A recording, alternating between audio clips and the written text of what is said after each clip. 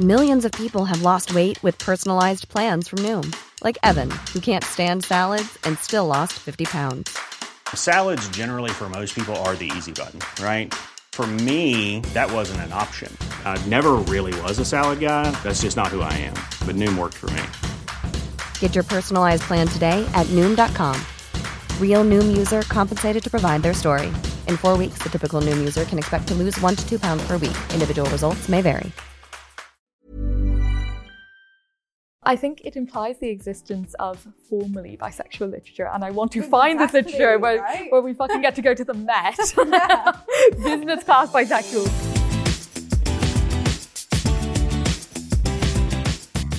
Hello and welcome to Love Lives, a podcast from The Independent where I, Olivia Petter, will be speaking to different guests every fortnight about the loves of their life. This week, I am so excited to be joined by the brilliant author Naoise Dolan. Naoise is the best-selling author of one of my favourite books, Exciting Times. I'm so excited to speak to her today about her new novel, The Happy Couple, as well as hearing all about the loves of her life. Hi, Naoise. Hi, thanks so much for having me. Thank you so much for joining us. As I said, I'm a huge fan of your work, and I'm going to get on to talking about The Happy Couple, but I want to start off by asking you a bit about Exciting Times, because obviously that came out in the pandemic and to such success so quickly. And, you know, as a debut author, I can imagine that is quite an overwhelming feeling, but particularly when you can't go anywhere and you're in lockdown and you're doing all of these interviews from behind a screen. What did you make of the response to that book and the subsequent attention that brought you? Well, like you say, there was an almost .com air to the whole thing where conceptually I'm aware that people are reading it, but there's no tactile node to attach that to. I'm not seeing any faces when I speak. I'm not going into shops and seeing it on shelves. So there was definitely then a lag between what I intellectually understood and what I had embodied and felt. And I'm also not an absolute pro at feeling my feelings anyway. So if I had had a conventional launch and experience, I might well also have had an experience of zoning out a bit initially and only catching up with it later when I had a bit of space too. But I think in other ways, it was probably a softer landing than it would have been if I'd had to cope with a lot of different things at once. I wasn't a particularly seasoned public speaker in my capacity as me. I had done a lot of university debating, but you can really hide behind whatever argument you're advocating then. There's not the same pressure that a week from now people will ask you if you still think this thing that you espoused on a stage. So getting used to conversing publicly as me, but without as much of an audience, I think I landed a bit more softly in that way. Mm. And for those who haven't read Exciting Times, could you tell us what it's about briefly? It's a novel where the first person narrator is a young Irish woman who goes to Hong Kong and gets a job teaching English to young children and has 2 love affairs, one with a male British banker and another with a female lawyer who's locally from Hong Kong but was educated abroad. I would say the main crux of the action isn't so much choosing between these 2 people as the character's own uncertainty about her place in life. And so that's really where the tension lies for her. But over the book, she comes away towards resolving it, even if there isn't a pat ending. And it resonated so much with readers, I think, for so many reasons. But I think one in particular that struck me was that it was one of the first depictions in fiction of that very modern type of relationship that people call a situationship, where there's no kind of definable label to it. I know that, you know, like I said, because it was such a huge hit, you had so much press coverage. And then I read an interview recently where someone described you as a literary it girl. I want to know what you think of that label and that term and it being applied to you. It's quite a pronoun. It, isn't it? Isn't it? Yeah.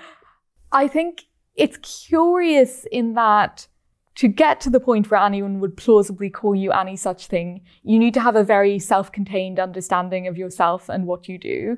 You will never write a good book if you pay too much attention to external praise or recognition.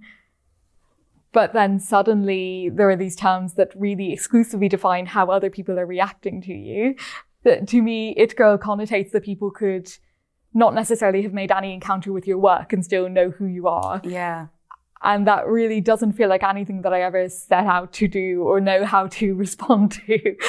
I sometimes feel like there's a separate character, which is the composite of all my interviews and the mosaic that maybe forms as someone sits down and reads all of them. I don't know why someone would do such a thing to themselves, but if they were to.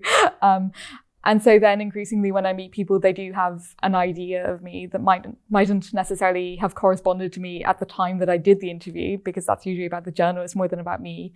But even if it did correspond at the time, it might have been from 2 or 3 years ago. But I think I just roll with it to the best of my ability. That is generally my approach to roll. I think that's the best thing to do. I mean, because it's funny, it's kind of literary it girl, I think, is kind of an oxymoron in and of itself, because like there was all this coverage about it girls recently in that New York Magazine piece, and they described the it girl as, you know, someone who doesn't really have a job. Like it's kind of the definition of it is sort of their mystique and the fact that you don't really know what they do or how they spend their lives. So to have like a literary it girl, it seems very strange. It's sort of, in a way, it's almost like, I'm sure it's meant as a compliment, but I can imagine it feels like almost slightly reductive in a way. Well, also the literary kind of implies a certain scale here that isn't necessarily reminiscent of the scale associated with it girls. To be famous in the literary world might mean that you have a few Instagram followers, as opposed to a truly interesting number that would make people send you free moisturizer. That is what I long for. Free moisturizer, yeah. Free anything, to be honest. Now let's move on to talk about your new book, The Happy Couple. So it also focuses on relationships, as the title suggests, but can you tell us what that's about? It's about a young couple who at the start of the novel decide to get married, and then we follow them, a guest, the best man, and the bridesmaid, who take turns narrating the action as we tick down to this wedding. I would say it's a bit more playful with perspectives than Exciting Times could be, because that was through the head of a first-person narrator. I still try to sneak other perspectives into the novel, but you're always working a little bit against the form when you do that. Whereas with this one, I've really embraced this possibility of showing different people's take on the same incident and playing them off each other and having everyone be the villain in someone else's eyes, which is what I love doing. Yeah, I think that really works so well with this story, because it's such a complicated sort of relationship from so many angles. So to have all those different perspectives where, like you said, everyone has their own villain and their own kind of narrative, which is so reflective of contemporary relationships. You know, no one is really going to be the own villain in their own story, but you're probably always going to be someone else's villain. Yes, it's the dark underside of main character syndrome. Yeah, well, exactly. Someone else's villain syndrome. Yeah. The book features this quote that I just love. I think it really captures so many of the kind of anxieties about modern relationships and the way that we talk about them today. Particularly, you know, we're very quick to kind of therapize people and therapize ourselves, regardless of whether or not we've actually had the therapy to give us that kind of understanding. We've seen the Instagram pictures, which is essentially the same thing. Exactly, yeah. So one of the things you write that love is letting someone hurt you. Archie, who's one of the characters, must have learned it from someone too. We all learn it from somewhere, but some of us get over it and some of us terrorize the general population well into our 20s and beyond. It's so good and so accurate. I want to ask how true you think that is and where you think we learn that conditioning from. Like, do we learn it from our childhood? Do we learn it from previous relationships? Do we learn it from pop culture? Why are so many of us going around terrorizing people? Nietzsche would have a take on this, but personally, I think it's probably not any one thing. It's a composite of all the influences you cited and more. And probably a lot of the time it stems from an adaptive response to our childhoods, because it's terrifying to believe that you're not being competently cared for or supported as a child. And actually it gives you at least an illusion of control if you think that the problem is you and that you can make the environment work for you by just trying to need less or by just trying to tolerate more. And that's often very convenient for others. And so nobody's ever going to make you stop doing that. And so if it's immediately adaptive and if no one's prompting you to change it, you can end up reproducing it over and over. And I think probably there's no dynamic we're on one side of in one situation that we don't end up on the other side of in another situation. Because if you're letting someone hurt you and rationalizing that as acceptable behavior, that region of your brain that you're building that thinks that's okay doesn't go away when you're then dealing with someone who might put you in the opposite position. And so that's how I think we end up repeating these cycles. And the nice thing about being a novelist is you just need to observe, and you've done something by depicting something that exists. You've done your bit. You don't need to fully understand it. No, I never need to give any counselling sessions. Thank God, I would be dreadful. God, so would I. I can barely counsel myself. I also want to ask you about the ways one of the characters, Vivian, kind of dismantles the concept of the one, which is obviously so relevant to this story and is so often applied to heterosexual marriage situations. You know, it's like, you're my one, this is my fate, you're my soulmate, and whatever. It's obviously a very kind of archaic idea, but we still really cling on to it, I think, so tightly, to our own detriment, I think. Why do you think we do? Is it a comforting idea? Does it kind of relinquish responsibility in a way? Yes, I think you're on the money about that. I think it's very easy to then outsource the work that we should be doing continuously in our lives, in our daily interactions, to this imaginary person who is meant to one day materialize. And even when one has an actual partner and is trying to make them fit that mold, it still doesn't always come about.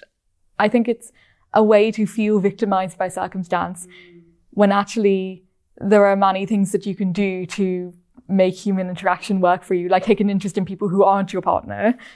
And so it's comforting in that it excuses a lack of curiosity about life in general in favor of a mold that probably never substantially really existed, but that maybe stops us from exploring the possibility of real connection in a more diluted, diverse way. And looking for someone to save us as opposed to saving ourselves, so to speak.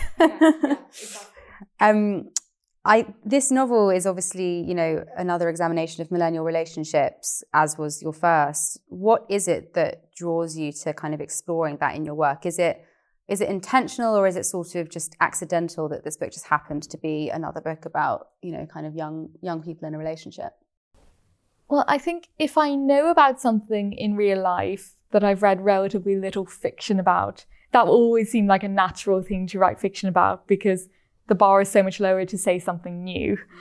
That's not to say that if I thought I had something truly novel to weigh in on with a very done thing, I wouldn't write it. But it's a lot less likely that my thoughts will be novel if I try to write about people my parents' age, because they've already written plenty of their own novels about that.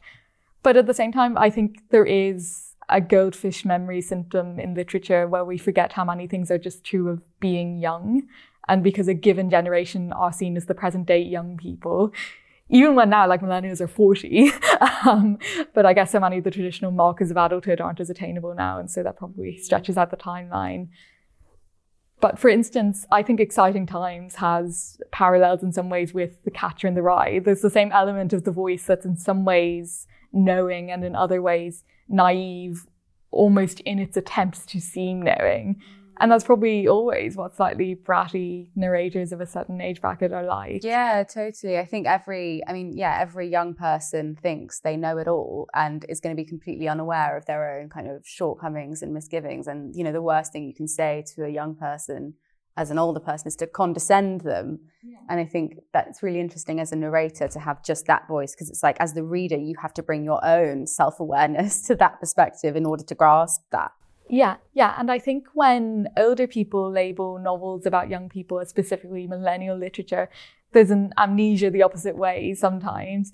Sometimes people of a certain age will ask me, why does the heroine of the first one make such bad decisions? And I'm just thinking, do you forget what it's like to be 22? It's bad decision city. Yeah. Also, if they were making good decisions, what's the novel? Yeah, where's the drama? Precisely. Where's the tension? One label that has been applied to your work, which I think says a lot about our culture, is it's been called casually bisexual. To me, that label kind of just highlights how unaccustomed people still are to seeing queer relationships in fiction. What do you make of that label being applied to your work? And is it something that you feel comfortable with, or do you kind of just like let it roll, like you said earlier? Well, I think it implies the existence of formally bisexual literature, and I want to find this literature where we fucking get to go to the Met. Business class bisexual, please. So true, yeah. But business class bisexual. Yeah, but I think what it's getting at is that it's seen as rare for literature to not problematise the fact that someone is gay and make it the source of conflict in the novel. There's a grain of truth there in terms of what art, mainstream culture has traditionally upheld and celebrated. But I also think for decades at least, there have been books that have obviously done that. And for centuries, there have been books where we all know the characters are gay, even though it's not stated. In some ways, that's the original casual, like The Picture of Dorian Gray is way more casual than my book in that it doesn't a single time have overt allusions to homosexuality. So there's a grain of truth in terms of the need for it to be as easy for a random person walking into a shop to pick up books where the characters are gay and it's not a problem. But there's also an element of, is this really that new? Yeah, it's interesting. It just really struck me that it was described like that. It felt very kind of like myopic in a way. Yeah. You recently wrote a piece for The Guardian about attending your first ever wedding at the start of this year. And by that point, you'd written The Happy Couple, which obviously revolves around an upcoming wedding between the two main characters. But I really liked what you said in the piece about how the fact that we celebrate marriage so much in our culture, because I know that, you were kind of asked by your publishers, like, well, what do you mean? You've never been to a wedding and you've written a book about a wedding. And you're like, well, no, because marriage is so celebrated and so kind of normalized in our culture. It's very easy to write about a wedding without ever having been to one. So having now attended your first wedding, I'm curious how that affected your view on weddings and marriage generally, if it did. I think because the two experiences were so different, it was hard for one to colour the other, in that the book bears no relation to anything that I've ever tangibly seen or experienced, whereas the wedding was so specific to the two people doing it. Although maybe that's telling in that day and age, that young people now can create a truly special experience for them and have it at every stage reflect what they want, not what their parents want or not what a given tradition has dictated. So for instance, my friends got a bunch of us to give short speeches about the stage of our lives where we met the bride or the groom. And it really made it personalized. But for that reason, to compare it with the rather abstract treatment I give it in my novel, I'm glad that I wrote the novel before I had attended this one wedding, because it was so vivid and fun that it would have really coloured what I wrote. But you can't write a novel about a nice, fun wedding where you're glad that the people are getting married and it all goes well. Yeah.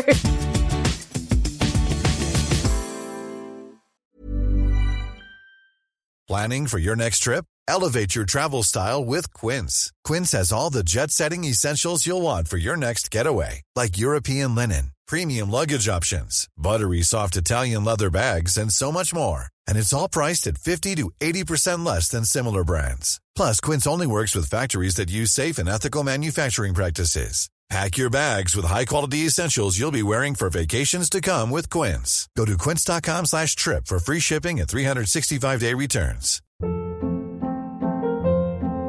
Hold up. What was that? Boring. No flavor. That was as bad as those leftovers you ate all week. Keke Palmer here. And it's time to say hello to something fresh and guilt-free. Hello Fresh. Jazz up dinner with pecan-crusted chicken or garlic butter shrimp scampi. Now that's music to my mouth. Hello Fresh. Let's get this dinner party started. Discover all the delicious possibilities at hellofresh.com.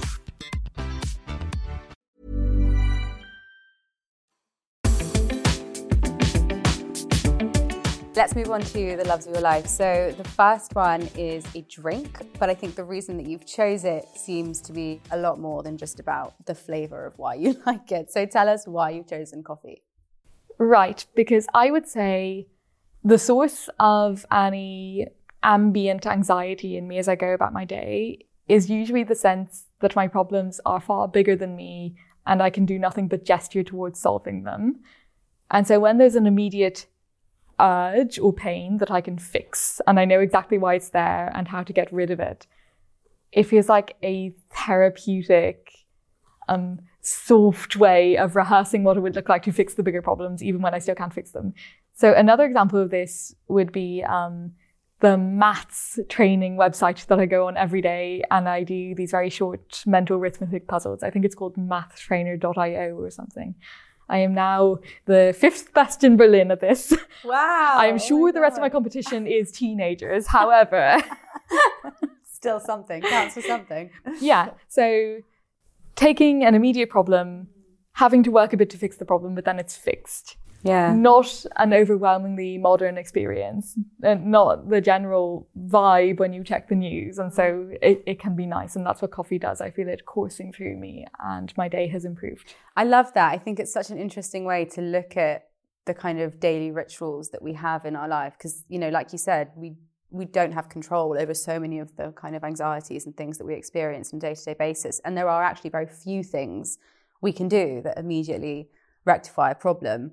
And I was trying to think of other examples of this, and the only ones I could think of, you know, I mean, the maths thing is probably a very, very healthy example, but mine were all like smoking, taking drugs, like it was all like quite toxic behaviors of like getting that quick fix, because it kind of makes you think of addiction. And I know people can be addicted to caffeine, but it just made me think like, we need more of these kind of quick fix solutions that aren't going to have a negative impact on our body and mind, because actually it just helps give us a degree of control, I guess. Yeah, well, not to be Mary Poppins about it, but I think you can do it with any small annoying tasks. Like I find if I just submit to the fact that I'm going to be fully present in what I'm doing, I can usually end up enjoying it. It's only if I'm half doing it and half worrying about something else that I then find the thing unpleasant. Because if you're worrying about something that's way more important than the dishes, then it becomes tedious to do the dishes. But if I do the dishes while only thinking about the dishes, you get a nice, cheap little dopamine hit, and you don't even need to check your notifications. So. How do you go about having your coffee then? Do you have it first thing when you wake up? Do you make it at home? Do you buy it out? Like, what's your kind of coffee routine? I only keep instant in the house because otherwise my intake creeps up to far more than any human system can handle. Oh, really? But I at least try to make it visually appealing. And the thing is, because it's the first coffee, it still tastes delicious. Because I am a starving woman and have zero options. And so my body still adores it. If it were the second coffee, I would throw it right up. But I make a little instant espresso, and I have a little white espresso cup and a little white dish. They cost maybe collectively €2, but they bring me a lot of pleasure. Yeah, I have like a tiny little espresso cup and like a little milk jar, and it's like even the silly ritual of filling up the milk jar to then pour it into the, as opposed like pour the milk into the jar first. It's nice. I don't know what it is. It's like satisfying. Yeah, why does something only to like all it has to do is just be smaller than the thing as you usually see it? Like it's true of cats. Kittens are more delightful than a grown cat, although I love grown cats also. Yeah. Children. Coffee. Children depends on the child. Yeah. Arguably. Well, they probably won't grow into a better adult, I guess, is the point. True. That's true. Yeah, it's just when you said children, my first thought was like screaming child on a plane. It's like, I don't care how small you are, be quiet. I want to move on to your second love. So you have chosen visual art. What exactly do you mean by that phrase, visual art, first of all, and why have you chosen that? The type that I make is very narrow. I will usually just do biro drawings, and my aims will be purely figurative, but I'll end up enjoying the slant that I put on it. Maybe because that tells me something about how I perceive the world, or maybe because I just love the reality that even if you get a bunch of people into a room who don't have any particularly high amount of artistic training and you ask them to draw the same thing, they will all still have a unique take on it. And because I don't ever particularly need to be good at art, I can enjoy the uniqueness even when the uniqueness is bad. And the fact that it's in biro means that I don't get persnickety about mistakes. I have to just work with them. And when I do my main job on a laptop where everything is eminently deletable at all times, that's a pleasant change. But then the art that I enjoy has a much wider range. I love going into a museum and looking at things for a very long time, often without having any context at all. And on another level, I find art history fascinating, but I almost pursue that separately to the experience of just being with a painting for a bit. I think maybe it's linked to having another artistic activity as my job, because then in order to get the psychological release that I once got from art, where I can do it without any consideration at all about contracts or how it's going to be received or how it compares to things I've previously done or anything. Yeah, visual art is a pleasant way to keep up that pure, almost childlike engagement, I guess. Yeah, I think childlike is a really good way of describing it, because I think it's so easy when making art of any form becomes your profession. It's very easy to lose sight of the fact that, you know, fundamentally this is about play, you know, in any way, and, you know, whether it's theatre or writing or painting, and it's so easy to lose sight of that. And then if the second you start creating art purely for commercial gains, you lose the kind of the purity of it, I suppose. Yes, I think not irretrievably. And this is the nice thing about my brain, because the downside is I cannot ever make myself do something that requires a lot of focus unless I find the thing inherently enjoyable. This often occasions a lot of disaster in my life, but it does mean that when I'm in focus, I'm able to cast aside all the considerations about the industry and the reality of getting a thing made and seen through. And in that moment, I'm just there with the characters. But I think having the parallel pursuit of something where that's always the case and there's never any external pressure then helps me get into that zone more with writing. Yeah, that makes a lot of sense. And I want to ask you about like your kind of writing routine then, because in one of your when you sent over your loves, you said that sometimes you can find writing can be quite draining, whereas creating visual art isn't in the same way. What is it about the writing process that you find draining? And do you have, like I said, you have like a writing routine? Because it's every writer is different. You know, some people will write for 3 hours a day. They'll just write in the morning, and then in the afternoon they'll exercise or go for a walk or whatever. And some will just kind of sit at their desk from like 9 till 5. Some will do nothing 9 till 5 and then work in the evenings or in the early mornings. What's your approach? I think what tends to drain me is the level of choice and being able to foresee the implications of those choices. And so when I'm picking a given name for a character, I can see the full range of qualities that I might associate with that name. I can see the names that sound a bit like that name that I now can't give another character. Or you can imagine that for every other tiny consideration along the way. And so usually what I end up doing is in some way constraining my choice. So for this second novel, I just decided, right, it's going to be about a wedding. There are going to be, I think I started with 3 narrators who all took turns, like ABC, ABC. Then 2 more kind of snuck in. And the structure ended up not so rigid because I later moved things around. Yeah, so that initial constraint was very freeing. Georges Perec is probably the writer who's influenced me the most in terms of that approach. I think most famously he wrote a novel without the letter E. I haven't gone quite that far, but that's definitely a range of approaches that guides me. And then on a more practical, where physically do I go level, it's the same principle. When I'm overwhelmed by choice, I will limit myself in some way. I like cafes for that reason, because the range of things that I can productively do in a cafe is much smaller than the range of things I can productively do in my own home. Yeah, that's so true. Yeah, I can't go and help clean the cafe for Yeah. or I'll do get your some very strange laundry. looks. Yeah. Oh my God, I relate to that so hard. I'm like, I'm just gonna like go put my stuff. I'm just gonna go wash my sheets instead of finishing this paragraph.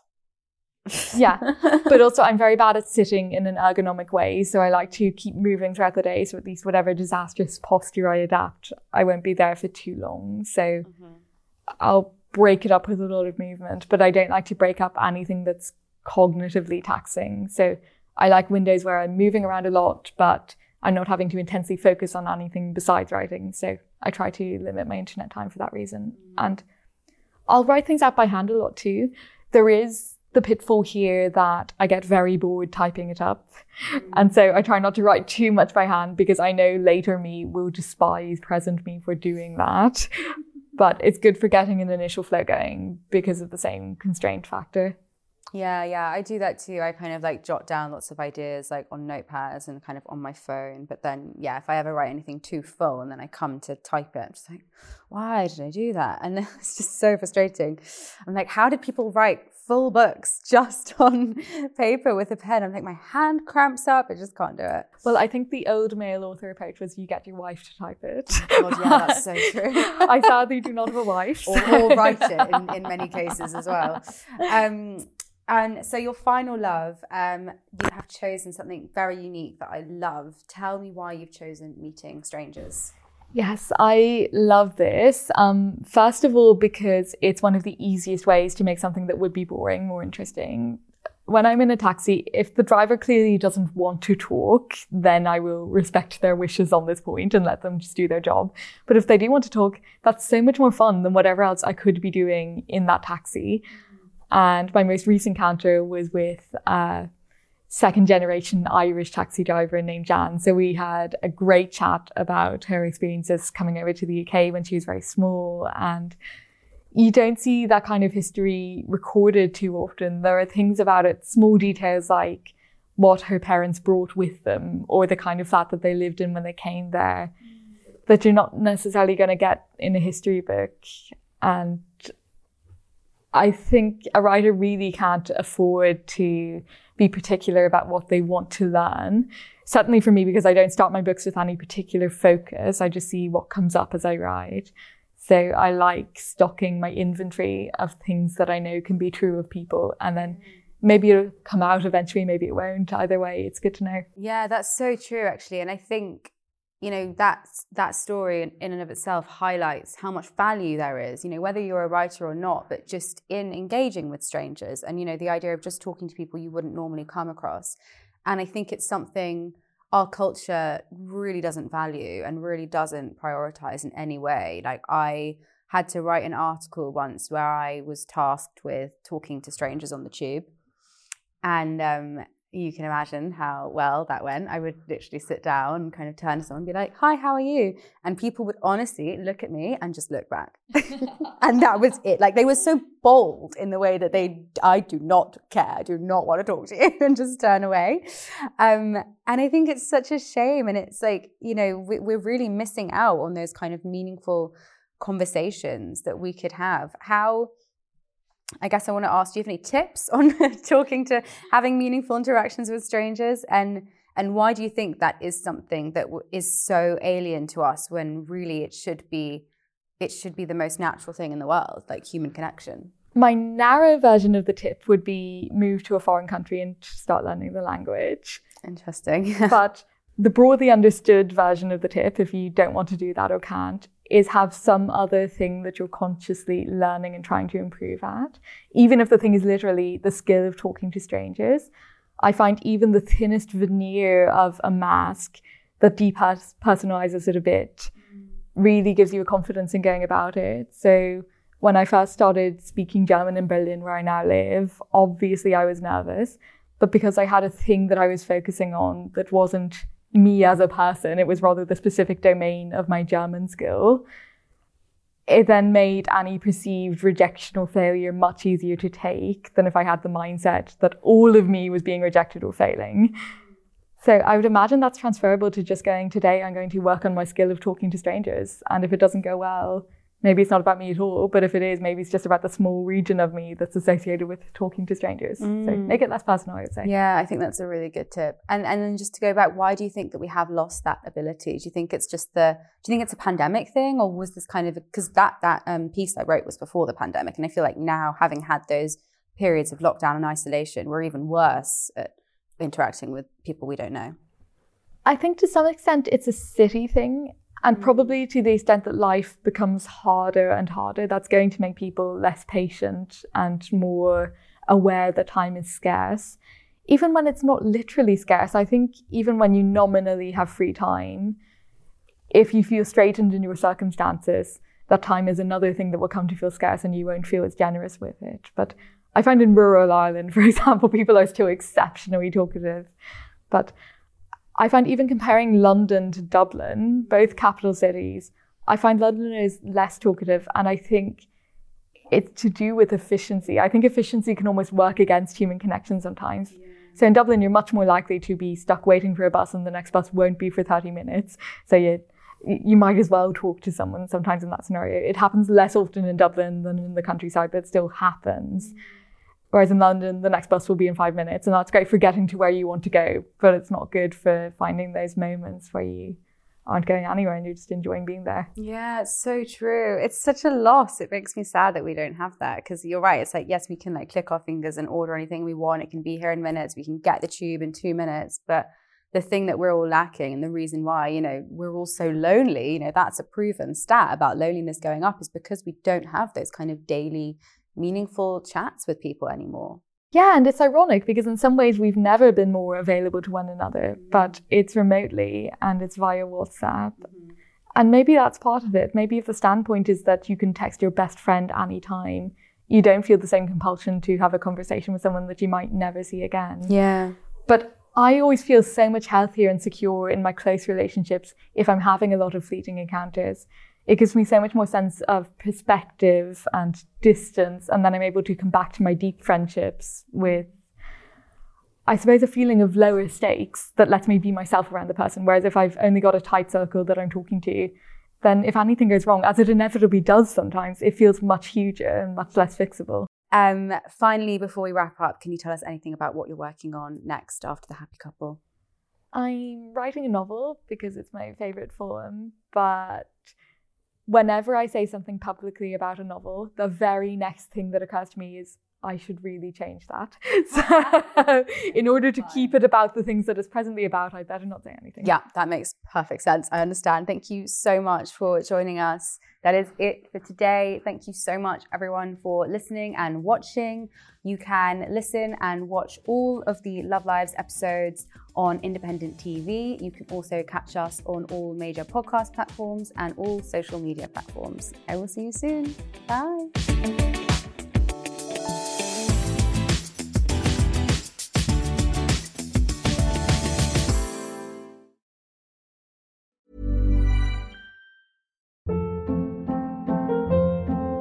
Hold up. What was that? Boring. No flavor. That was as bad as those leftovers you ate all week. Keke Palmer here, and it's time to say hello to something fresh and guilt-free. Hello Fresh. Jazz up dinner with pecan-crusted chicken or garlic butter shrimp scampi. Now that's music to my mouth. Hello Fresh. Let's get this dinner party started. Discover all the delicious possibilities at HelloFresh.com.